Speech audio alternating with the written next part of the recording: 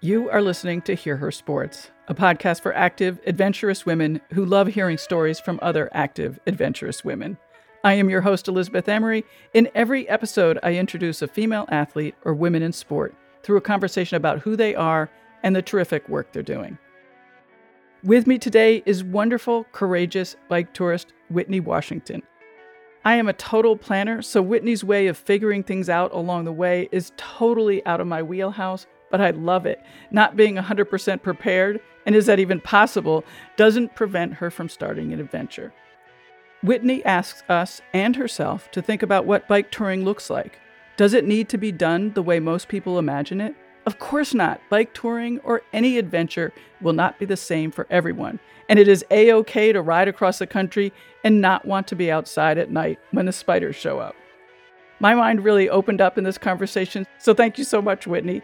But before we get going, a few things. First, the quote Whitney mentions, but couldn't remember fully, is, "Your body is an instrument, not an ornament." And second, she and I recorded at the end of June. She flew from Texas to Alaska on July 4th to start the next adventure. She just finished getting her bike set up and has already started posting on social. Find those links in the show notes. Now, let's meet Whitney and hear from her about adventuring. Whitney Washington is a 31-year-old storyteller and worldwide bike adventurer. In 2021, she rode across the United States. This month, July 2022, she begins a new trip in Anchorage, Alaska. And over the next several months, she'll make her way down towards Argentina. Along the way, Whitney will stop to try new things, expand her adventures, and experience childhood dreams. Throughout all of her adventures, Whitney aims to share the story of why all of our stories matter by learning about herself and the world around her, creating content that represents her outlook, the challenges, and self-exploration. Whitney grew up in a military family and moved around a lot. She discovered adventures with her mother on car trips to explore their new surroundings. She also enjoyed watching action sport films and stories about exploration and envisioning herself within those experiences. But being fat was always the reason why she felt she could never achieve such ambitions. She believed she had to lose weight first. In college, she attended an event for suicide prevention and learned about mental health and suicide-related deaths. She knew she wanted to contribute to addressing the problem. During that time, she stumbled upon video editing, which ignited her imagination and showed her how she could help. She believed her best way of contributing was showing people that their life, story, and dreams mattered. She quickly realized that she needed to show that to herself as well, which led her on this journey of self-understanding. Well, welcome, Whitney. It is fantastic to have you here on the podcast. Thank you. Thank you. I'm excited to be here. So, I've been wondering how to start because your adventure is so fantastic, but I think one thing that I find interesting about it is it seems like the storytelling aspect of it is as important as the actual adventure aspect of that. Is that true? That is very true, yes. So tell me why the storytelling is so important. Well, I very much believe that our stories and our perspectives are very important. Growing up, I've always been overweight, and as a kid, that was just very curious. I didn't particularly, understand why people, well, especially like my parents. My mother, she's just a very big, exercise type person. But, you'd go to gyms and stuff like that, and you just see that people would just be there to kind of be there. And as a kid, I just never particularly liked going to the gym. I never liked it. And over time, I really had to understand, what it was that I wanted for me.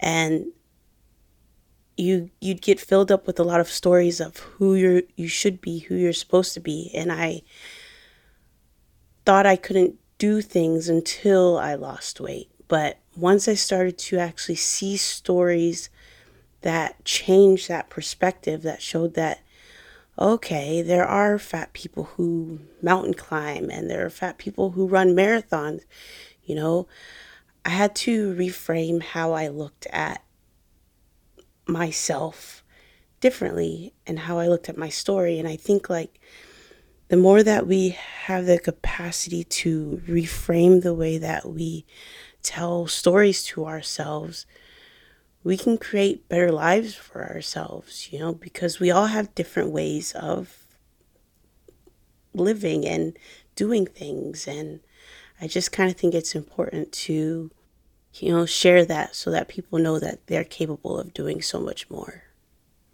Since you've started telling these stories online and through social media and YouTube and whatnot, have you been introduced to a larger community of people that are like you and have similar mindset? I have. I've found a lot of athletes, fat athletes that they like to be called. And I just find it fascinating because, their mindset of celebrating their body and having joyous movement is amazing to me. It really made me see that, exercising doesn't have to be boring or overwhelming. It can be fun, and you can do many things to, make sure you have that movement for your body. I mean, your mental shift was pretty big. So do you remember, how that happened? No, yeah, I remember how it happened. I was making videos for a fitness company here in my hometown in Jacksonville. And that definitely started because of the verbiage that they were using, the idea of celebrating your body and joyous movement. And I never really heard workout people talk about things like that. And they're really like focusing on being outdoors and letting yourself,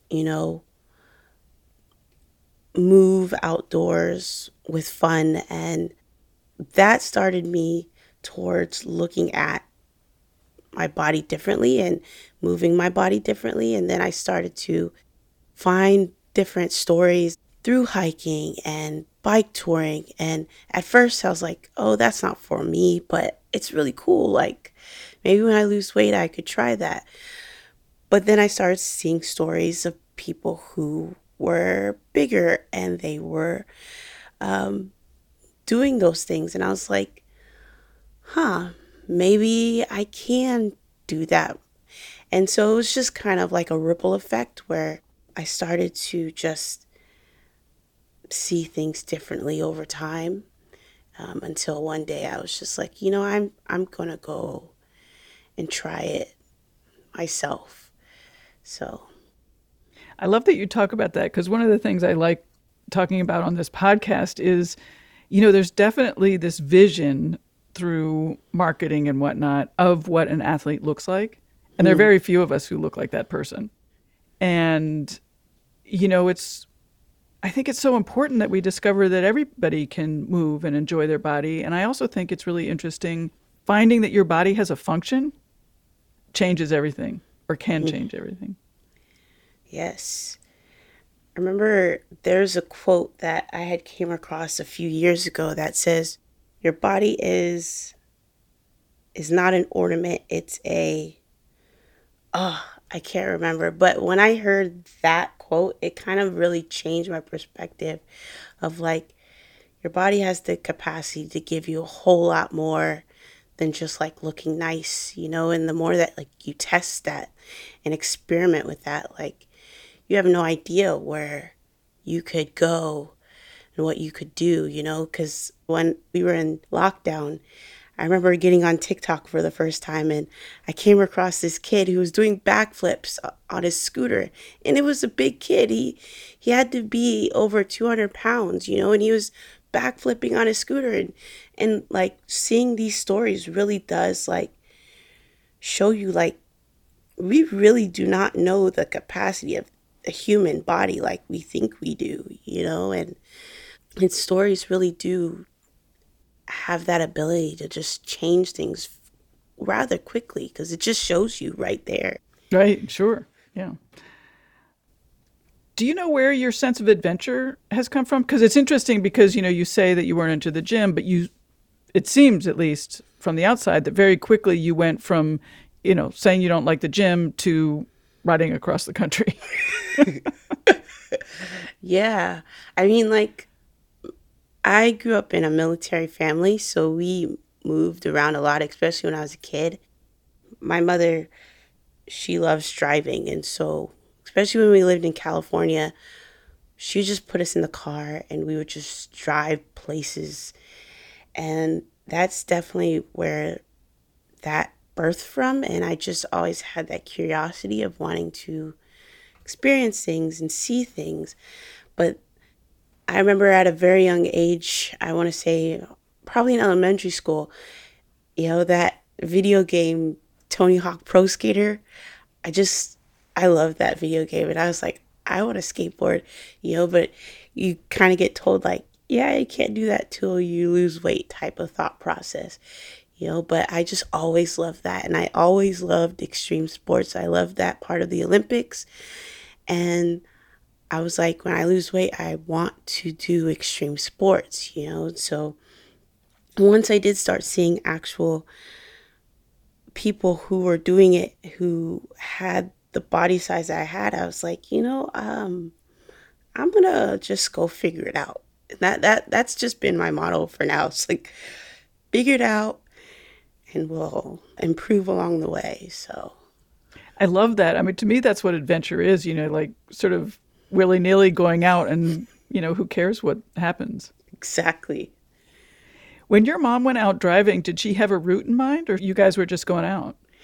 Oh, no, we would just go out. She'd be like, okay, I want to go to Palm Springs. Okay, I want to go to San Francisco. We just keep going throughout California, in the neighboring states. And that was that. We would just go on our small little adventures because my dad, he was always on the ship. So we would just, we'd just go explore. Cool. Well, let's get to your first big adventure, which is the trip across the United States, and you rode your bike. What was it like? I don't know, like, how did you plan that? How did you start? How did it occur to you to do it? So during quarantine, well, actually before quarantine, no, technically, even before that, I had been wanting to go on like some kind of long distance trip. And like I had been telling my friends this for several years. At first I was like, I'm going to skate across Europe. And then I was like, I'm going to kayak across America. It was that kind of rhetoric. Like, I'm going to do this. And my friends are like, okay, that's cool. And then like at the beginning of 2020, my friend sent me an article about the Great American Rail Trail. And it's like a trail that goes from one side of America, DC, to Washington State. And I was fascinated because not only are they building that trail, I just didn't know bike trails existed. Because I knew when I was trying to plan skateboarding across the country, I was like, I don't know if I want to be in the road like that, and so I didn't particularly know bike trails existed. And so when quarantine came about, I started to research that and I started to watching more bike touring videos.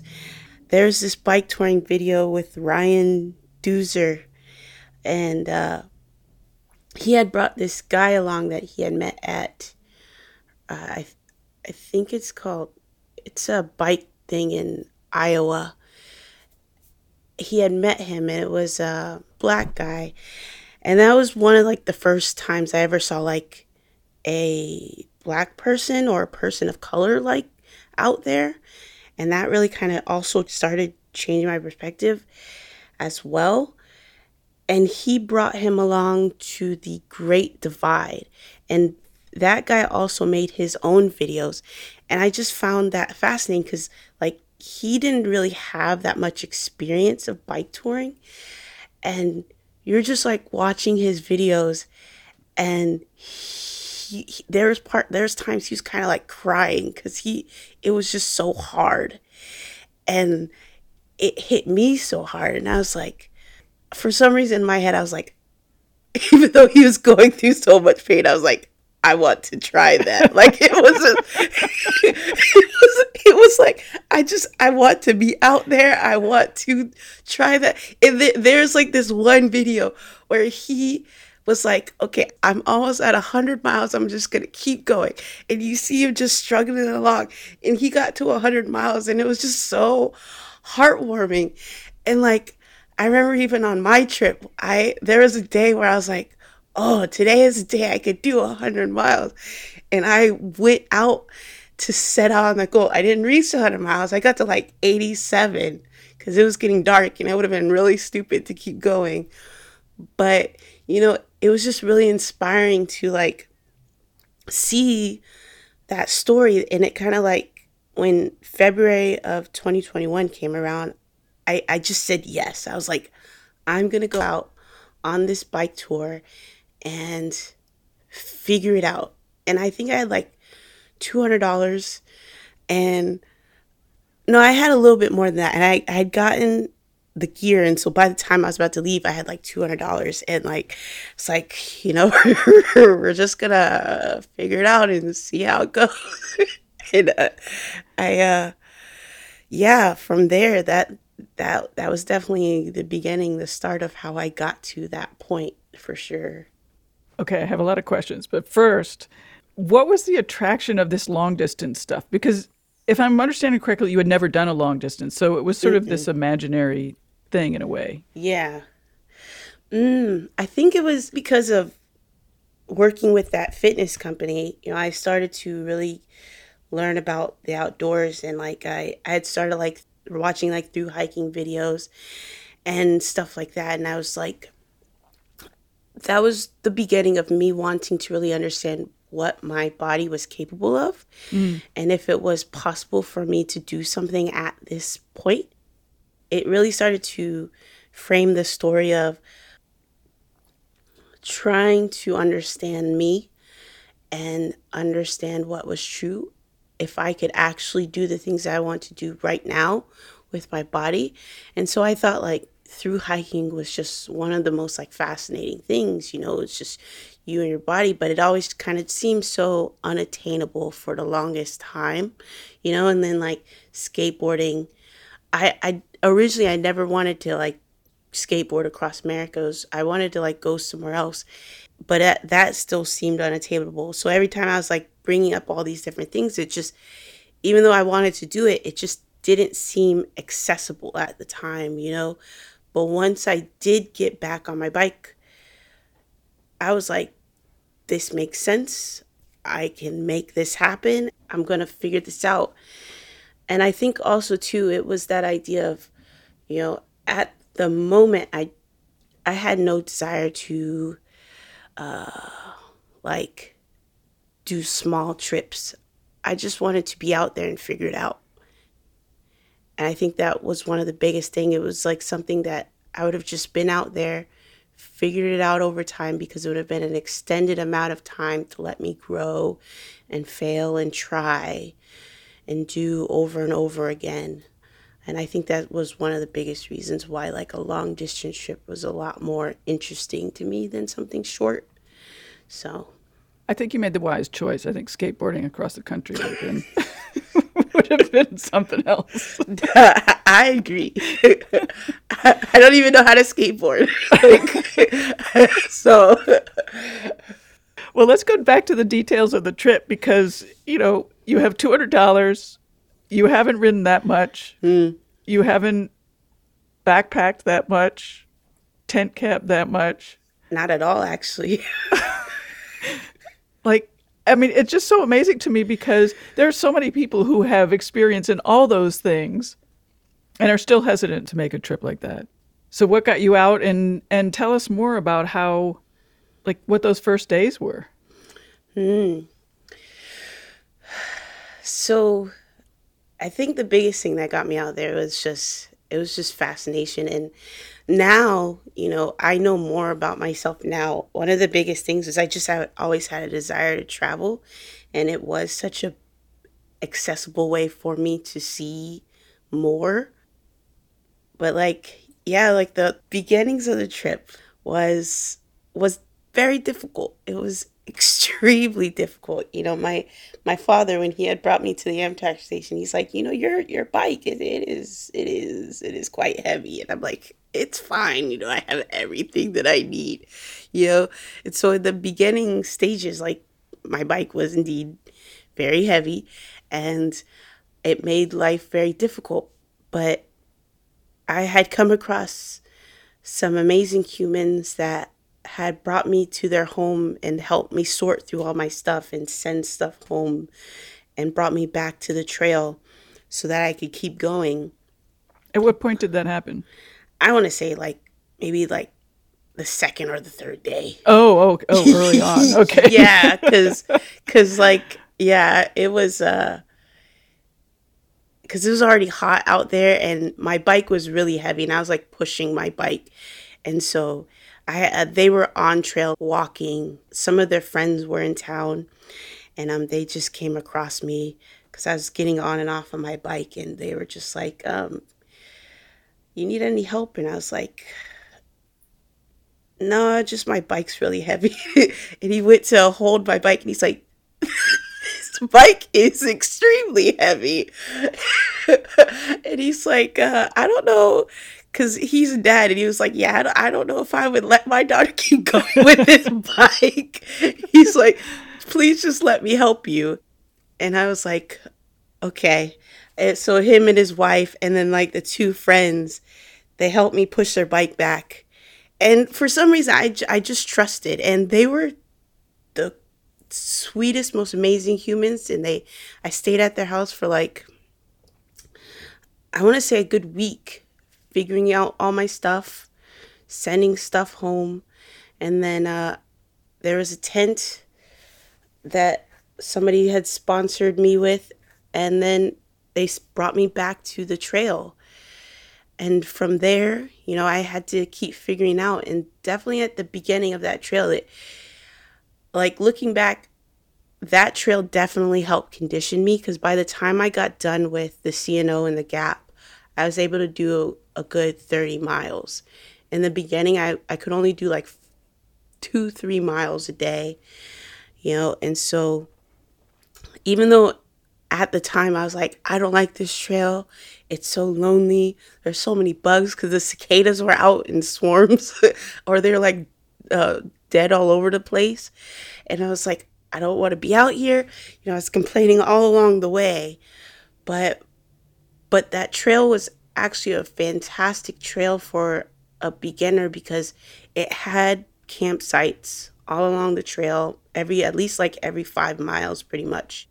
And it had water and all of that stuff. And then it had the different stop offs where you can go into town and stuff. And I grew a lot in the beginning. And so after that, once I started getting into Ohio and stuff like that, I was able to kind of make my own decisions. So yeah, that beginning part, it was difficult. It was extremely hard, but it helped me continue for the more daunting parts along the way. So what did you send home? Oh, I sent home. I had a lot of ridiculous stuff. So one of the things that I had was a a camping toilet.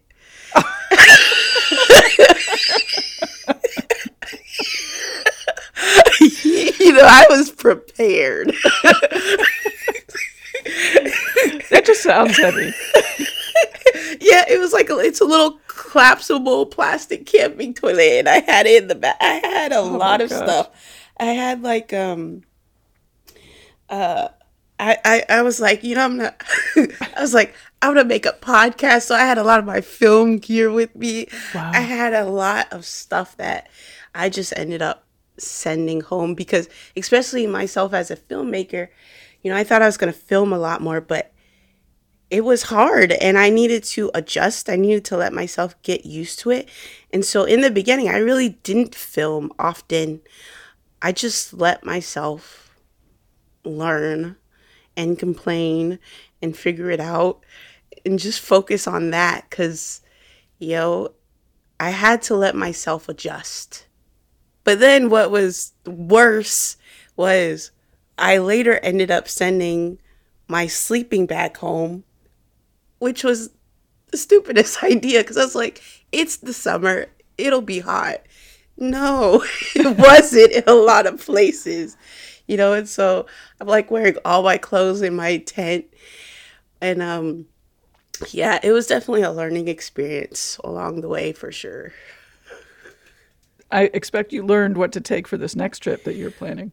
Oh, absolutely. Now I assume I'm like, I'm looking at my stuff and I'm like, am I not even taking enough? Like, one of my bags is almost practically empty, but in general, I know what I want to make sure that I have. And I know, like, one of my bags is practically empty because I'm going to have a bear canister. So the food's going to be in that Sure. and stuff like that. So, but yeah, it's definitely a lot less than than it was when I first started that other day. So, Right.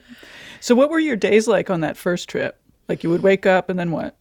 yeah, I would wake up, collapse my tent and my campsite, and I'd just get on my bike and I would ride because usually at night I would figure out where I was going to go the next day. And so as the days went on and I became more ambitious, I would go, okay, I'm going to try to ride 30 miles. I'm going to try to ride 40 miles. I had to make sure that I stayed realistic depending on like the terrain. So like, for example, I was going to longer miles in like Iowa, but then because everybody before Iowa, they were like, yeah, Iowa is flat, be easy. Iowa's not flat. Iowa has rolling hills and they're aggravating, so like I had to like adjust and be like, yeah, right now you're probably not going to do 50 miles. You need to just get through the Iowa hills and the Iowa heat and the Iowa humidity to get to the next place that you're going. So I'd plan all of that stuff out while I'm in my tent. And in the morning, I would just get going. I'd drink some water and then I would eat something maybe a good hour in. Maybe if I decided to stop somewhere, there was a point where I stopped carrying so much food, and I'd kind of just either I'd have enough food for the day, or I would just stop somewhere along the way. Yeah, that was definitely like how I got started with my days, just getting up and going for sure. Did you know where the places were that you could stop and get food and stuff like that? Was that marked on your navigation tools, whatever you're using? Yeah, because for the most part, most of the places along the route were in like populated cities and towns. So I wasn't too far away from everything. It wasn't until I got to maybe like Nebraska, maybe even like the western side of Iowa. You could argue that too, because the western side of Iowa kind of gets desolate at times, where you had to make sure that you kind of had enough. But for the most part, I would make sure like I could at least ride to a certain destination where I knew that I would have shelter and I'd be able to get food. And if I needed to get more water, I could get water. So I'd plan that out for sure. And once you got to the place where you were going to spend the night, how many hours were you spending there and what did you occupy your time with? So usually I would make sure, because I never wanted to ride at night. So I usually got up every day around, I want to say between 6 to 8 a.m. So depending on how far I'd go, I'd get to the place that I would be staying maybe around between like 1 to 3 o'clock. So it was always in the morning. And so it depended on where. So like you had like the warm showers, and warm showers where those were people's homes that would take you in. And so you'd get there and you'd shower and then you can have conversation and talk. But then if I was like at camp, I'd set up camp. If there were showers at the camp, I'd take shower and just go and look around my surroundings. And then I'd probably go in my tent because I'm not really a bugs person. And and there'd be bugs. And so I would probably go in my tent and just chill out. This time around, what I learned is having a tarp, being able to set up tarps so that if there's sun, won't get roasted by the sun while I'm in my tent. So making sure I'm packing that this time around. But yeah, I just chill in my tent and maybe edit some stuff, or I'd go on social media or maybe watch something. I tried not to sleep if I could help it so that I could sleep through the night. Or I'd like call my parents. So that would be the main things. And were you cooking or were you buying sort of ready to eat meals? At times I would cook, but I feel like my more so bought ready to eat meals just to, because I just hadn't really adjusted, and I just wasn't very interested in being outside with the bugs during during the summer. I just wasn't. And like one of the biggest things too is like there are some big spiders along that route, and I was just like, yeah, you just stay out there. And so I was I never really sat outside often just to like eat food. You know, if I was like outside and I was talking to people that were like at camp, that's cool. But for the most part, I was yeah, I'd probably eat something that I already had ready, and then I would get everything packed up and then get in my tent. Yeah. So you're traveling solo, and the trip took roughly 3 months. What was it like to be solo for that long? So in the beginning, it was very difficult.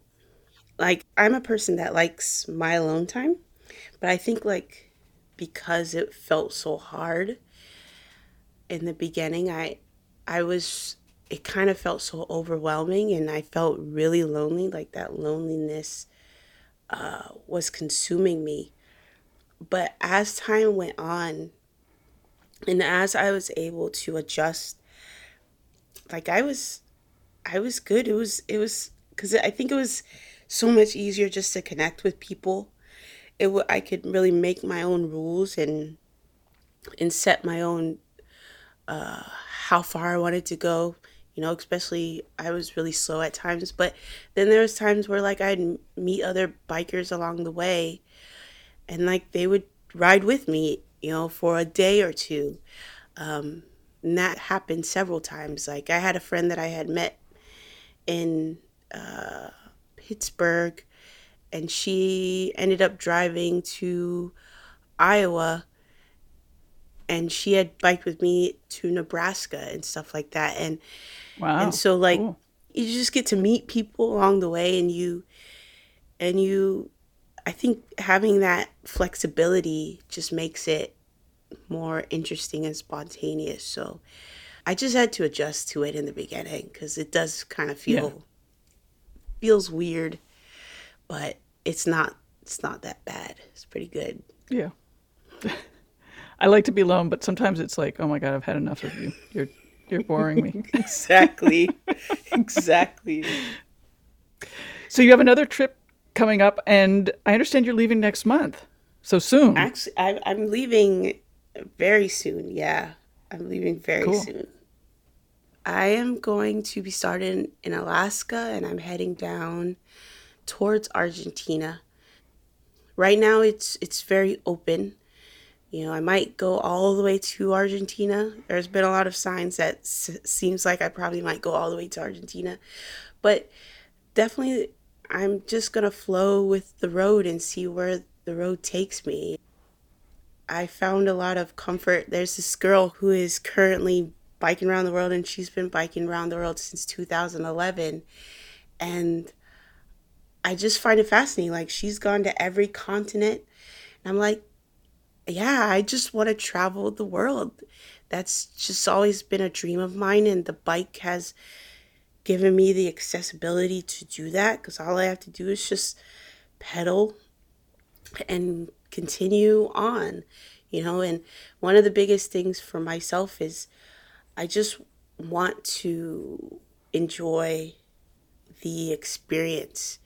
Last year, I feel like I put so much stress on myself because you have all these rules of what a bike tour is. You have to bike every mile. And in the beginning, I was like, yeah, I'm going to do that. But then I was like, no, I don't feel like always doing that. There are times where I want to enjoy. And there was like in the gap from Pittsburgh to where the gap starts, there's like this train that takes you up this hill. Apparently, it's like a really beautiful train. And I chose not to take it because I needed to bike up the hill. And I was like, this time I'm going to do the things that are interesting to me. If I want to take the train, if I want to take a ferry, if I want to, catch a ride with somebody, I'm going to do those things. Because at the end of the day, 75% of the time I will still be biking. But I want to make sure that I let myself just exist out there and have fun. It's not all about just cycling, it's about existing. And so that's what this trip is about. As well as, I want to experience a lot of my childhood dreams. I'll be on the West Coast and I've already pinpointed some places. I want to learn how to surf. So I'm going to be doing some surfing lessons along the way. I also want to learn how to slackline and eventually highline. I just find that so fascinating and I just want to at least try it once. So, I'm going to capture those stories, especially, wanting to just show that we are a lot more capable as we are just figuring out how to do it in our body that we have right now. So those are the stories I'll be telling for sure. Yeah, talk about how you're going to share those stories and sort of the details of recording them and what are the logistics of all that? Sure. So last year, towards the end, I started getting a lot better with creating videos. I had a 360 camera that I didn't use for half of the trip, but once I did start using it, I was like, this is amazing because it's just such a easy to use camera that I could just export in vertical or regular video format. And I started just making these little stories of the adventure. And what I'm planning to do is just creating series of the different experiences that I intend to have along the way. So I'm going to have the bigger experiences of learning how to surf and hopefully learning how to skateboard officially. But I also want to have the small experiences, learning how to wild camp. But yeah, I was terrified of even attempting to wild camp the first time, but I said, I came across this girl and her YouTube channel, and I also came across another girl who had just started her biking trip through Europe, and she did a whole video series of her wild camping for the first time, and it scared her as well. But letting yourself try and understanding how to do it respectfully and the best ways to do it, you can find beautiful places to set up, and that's just off the beaten path. And as a kid who used Tumblr, I want to create those photos that represent me in those spaces with the beautiful sceneries outside of the tent opening up with the zipper, or just walking outside and having the beautiful backgrounds. And I intend to capture those moments and just creating that representation that isn't always seen in those environments. And so I'm telling those two different stories, just showing the experiences and then basically capturing these different moments that I personally just always wanted to experience, safely learning how to build a fire and the wild camping, etc., etc. So those are the stories that I'll tell. Well, your videos are lovely. They're really lovely. And so, not to be an old person, but how are you going to edit on the road? Are you going to be doing it all on your phone? Yeah, I've been practicing and working on my phone, and I found a great editor, phone editor, on my phone app rather. And yeah, like the video that I had just put out there that really kind of introduced this new bike trip, that was completely edited on my phone. And I've gotten great at that. So I think over time I do plan to try to get an iPad so it can be a little bit bigger. But yeah, phone editing, I'm gonna get a few hard drives and just keep at that for sure. Like one of my dreams is I want to create a web series. And so eventually on YouTube, I am going to try to figure out how to make longer form videos that will be like 15 to 20 minutes. Once I figure out how I will do that format, that will definitely come onto the YouTube channel. But for now, these shorter videos, they are quite efficient for me to make. And as I really go along and understand my voice and understand the story that I want to share, I'll just be putting those out as I go along, and just making sure that people are up to date, especially because they just want to make sure that I'm safe and doing well. Live. Exactly. I'm so glad you mentioned representation. It is so important that we are able to see stories. I mean, I think about when I was a kid, I would have loved to have sort of met through social media. I'm not really a big fan of social media, but met through social media people that were like me. I think it's awesome. I mean, I know you see you're not a big fan of social media. I feel like social media isn't really getting the justice it deserves, because it does. I feel like I've heard somebody refer it to like a rocket ship, and we haven't really seen the full capabilities of what beautiful things it has the capacity to do. But in general, it really does give us perspectives of seeing different sides of ourselves and other people and the world that we never really had the ability to see until social media came along. Yeah, you have a lot of people that wear their masks and only show certain parts of themselves, but I feel like we're getting into a space where there are a lot more people who are showing more authentic parts of themselves.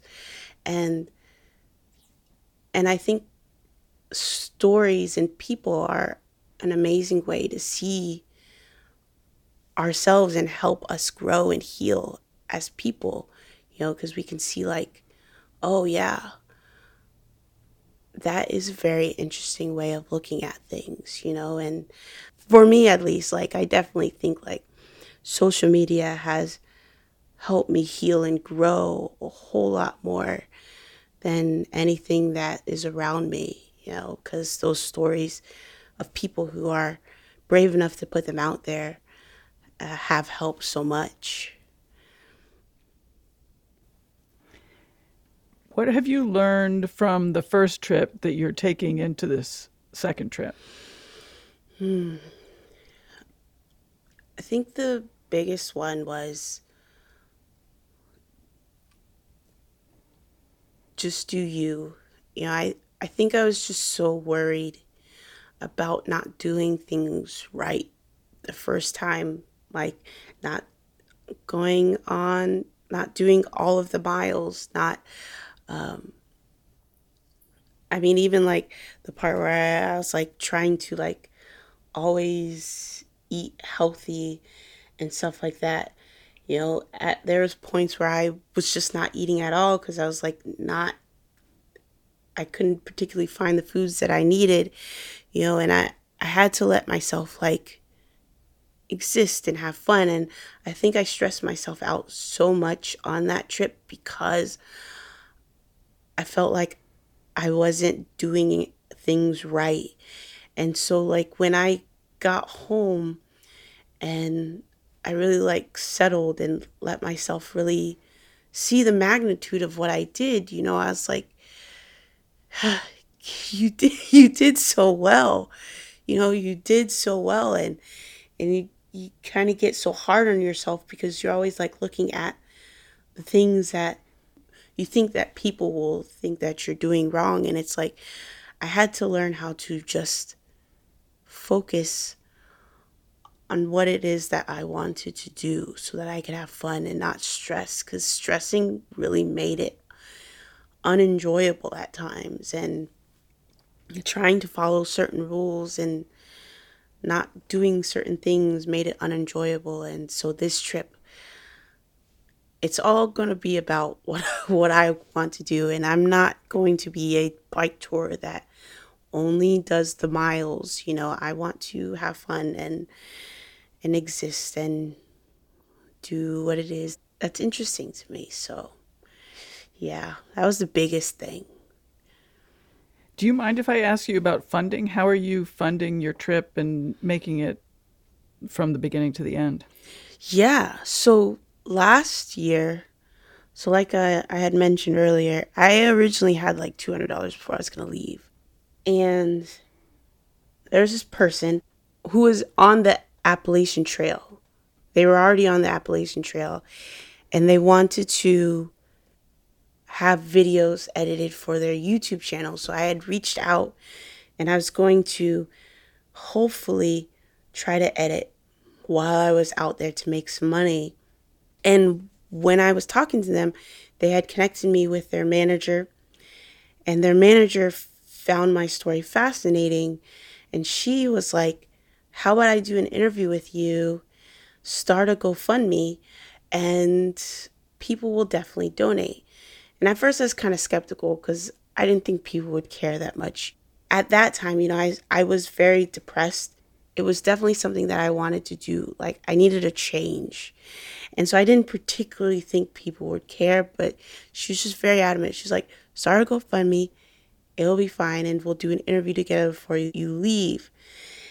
And so I did. And the way that my social media just grew after that interview and the GoFundMe grew was just quite fascinating. Like, for the longest time, I definitely would bring down myself. And that was another thing that I learned from my trip, to just understand, I'm doing okay and I do matter, and I had to learn that, and people really did care about my journey. People really did care about the adventure, and they would DM me and they'd tell me how much they just enjoyed seeing the posts. And so, like, GoFundMe was one of the biggest ways that helped fund the trip. Somebody had mentioned just be a content creator. The more that you create, people will care because people will value that. And I was like, okay, then I will keep trying, and so that's what I did. And so with this trip, that's why I wanted to expand it and really get back into that idea of like focusing on stories, because for the longest time I didn't believe in my story, and I really wanted to start to believe in me, and I was like, this is a really great time to just explore and understand myself and understand the dreams that I had, and because people will definitely resonate with that. And so I extended the same GoFundMe that I had from last year, and then opened the Patreon for people who wanted to do it monthly. And then I've done some editing work since I've been home. So yeah, those are the main things that are funding. But yeah. Why do you think people resonate with your story so much? I think one of the biggest things is a lot of people just didn't realize, I guess, like, it was possible. Because I kind of get like the same kind of comments how are like, I've never seen a fat person before, like in the different terms that they would say, but like, you never seen a fat person before doing that kind of thing, or never seen a black person before doing that kind of thing, or it was just these things that made them curious to want to know more about it. And then from there they were like, I've never thought I could try this. And I'd get DMs from people that are like, I just had surgery, and watching your videos has made me want to get on a bike and figure it out. And I was like, do you have any bike recommendations? And I would just tell them like the bike that I had, at the time. And I think a lot of it was just people were just they were resonating and they were just very curious about something that they never really like experienced before. Like it just wasn't something that was the norm for them. I think it was just something that showed them like, okay, maybe you could do more with yourself if you wanted to. It also seems like, the name of your project, Recapturing Life, it's sort of, yeah, we have to take advantage of what we have here Mm-hmm. and the time. Exactly. Sort of goes back to fundamentals in a way. Absolutely. Like that was one of the biggest things. Like, you get to that point where you're like, okay, this doesn't particularly make sense. So if it doesn't make sense, then what does? And you're like, let me just go figure it out and understand what's true about me.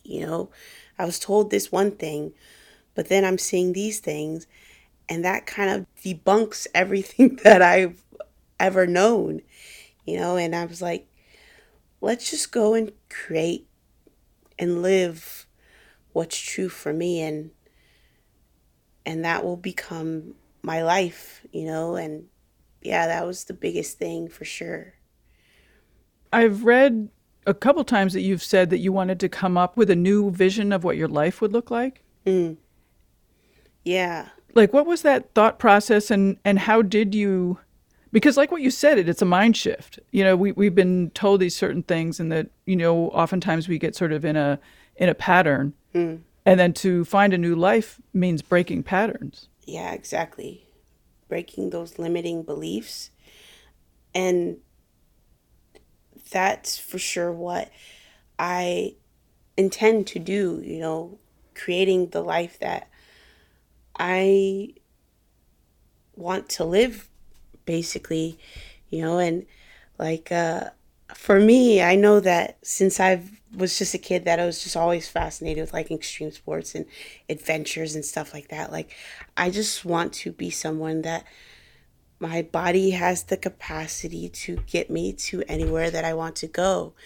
I want to be able to be strong enough, and I want to be able to think well enough, and I want to be able to be grateful and respect who I am, and I'm like over time just mold myself into a person that I guess is self-sufficient, warm, and loving, and I just want to be an overall caring person and who can help whenever I need to. Um, and I think like the biggest thing is, you have to start with yourself to be that presence in the world for others over time. Do you have goals for this trip, or goals long term? I have like small goals, like I do still have my goal, like of actually doing 100 miles. Somebody had pointed out, I've done 100 kilometers. So I definitely want to have the 100 miles under my belt as well. But I definitely think the biggest one is just to allow myself to grow mentally and physically and emotionally, allow myself to work through the fears and not allow them to dictate my choices, which was a big reason why I chose this route as well, because I knew like this route was going to obviously have mountains.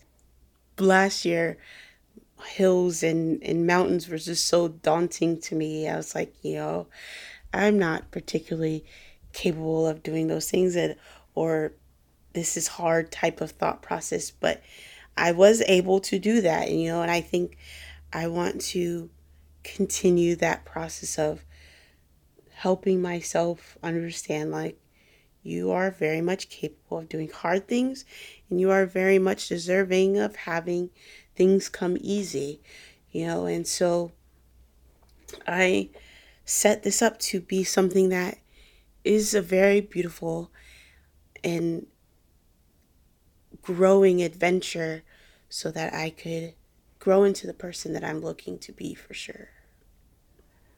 I realized when you talked about fears that sort of my line of questioning sort of ignored that you could be afraid or there would be problems. I mean, you have been afraid? Oh, absolutely. Oh, absolutely. Especially, well, throughout the trip, of course, but I think in the beginning it was probably the worst. Over time, a lot of those fears definitely dissipated. In the beginning, I was worried about so much because I think like people were talking about bears and, you'd worried about how you'd be perceived out there and just worried like if you wouldn't be accepted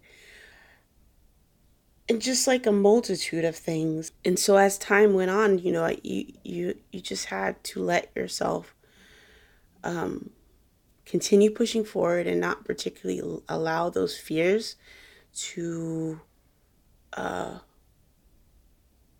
keep you chained up and to stop you from like your vision of where you want to be and where you want to go, and so as I kept going, you realize like it's not as bad as you make it out to be in your head, especially because like with people, people were really caring and kind along the way. I'm sure there are a lot of terrible people that I possibly bypassed, but for the most part, I met a lot of really caring people, and a lot of that anxiety that I had around that definitely withered away over time, so I for sure, especially now, this new trip, the bears definitely come back, but it's really just trying to understand like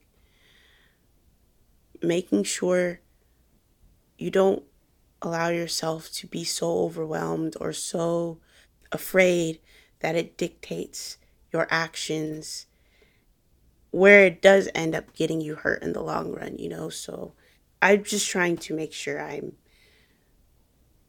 focusing on keeping myself safe so that I could have a great experience. I think what I really am impressed with is, obviously you're doing your research. You're not going into this totally blind. Oh, yeah. But, you're also not getting so nervous about every possibility that could happen that you end up not going at all. Yeah. Yeah, that's definitely a thing. I mean, I think one of the biggest things that I learned is you can definitely figure things out over time, especially if you know enough, and I make sure that I know enough of what I need to know so that going out there, I have what I need to be safe, to be helped if need be, like I mean like even like the idea of like training, in the beginning I was worried, I'm like, oh, I have to go up mountains and stuff, but I'm like, I know enough that I will be fine, I got on my bike and I'm still able to ride good 10, 20 miles. I make sure of these things so that if I need to only go so far a day, that's what I'll do, because I have the time to do such things. And that definitely been one of the biggest things for me. It's just making sure I know what I need to know so that the rest can flow, honestly. Well, that's a great place to stop. Thanks so much. This has been awesome. I'm so excited to follow you and watch your videos. They really are lovely. They really are. Thank you. And that wraps up another great show. Safe travels to Whitney. Follow her trip through social. Her links are in the show notes at hearhersports.com. Following female athletes does have an impact, and a great place to start is with all my guests on Hear Her Sports. Keep tuning in to every episode of Hear Her Sports. You being here, enjoying the conversation, and spreading the word about the incredible women on the show make everything I'm doing absolutely worthwhile. There are ways to keep the conversation going. Hear Her Sports is on social with the handle Hear Her Sports. You can send me an email to elizabeth@hearhersports.com. I always love hearing from you and do respond. We're now on Buy Me a Coffee, where you can, buy me a coffee. And that is at buymeacoffee.com/hearher. Thanks so much. And until next time, bye-bye.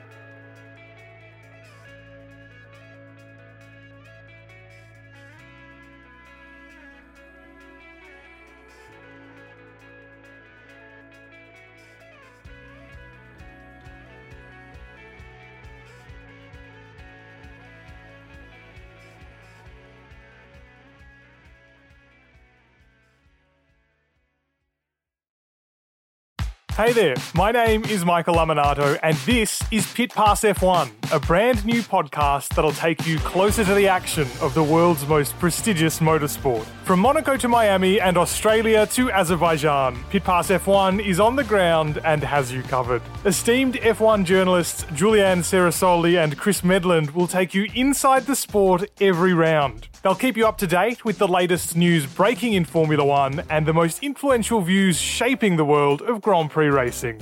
Every Friday, we'll be bringing you a track guide and race preview, and Chris and Ju will be in your feed every morning from Saturday through to Monday to keep you up to date on all the day's action on and off the track. So if you want to be in the know on the latest in Formula One, subscribe wherever you get your favourite podcasts and visit us at evergreenpodcasts.com. Pit Pass F1, a brand new show for Evergreen Podcasts.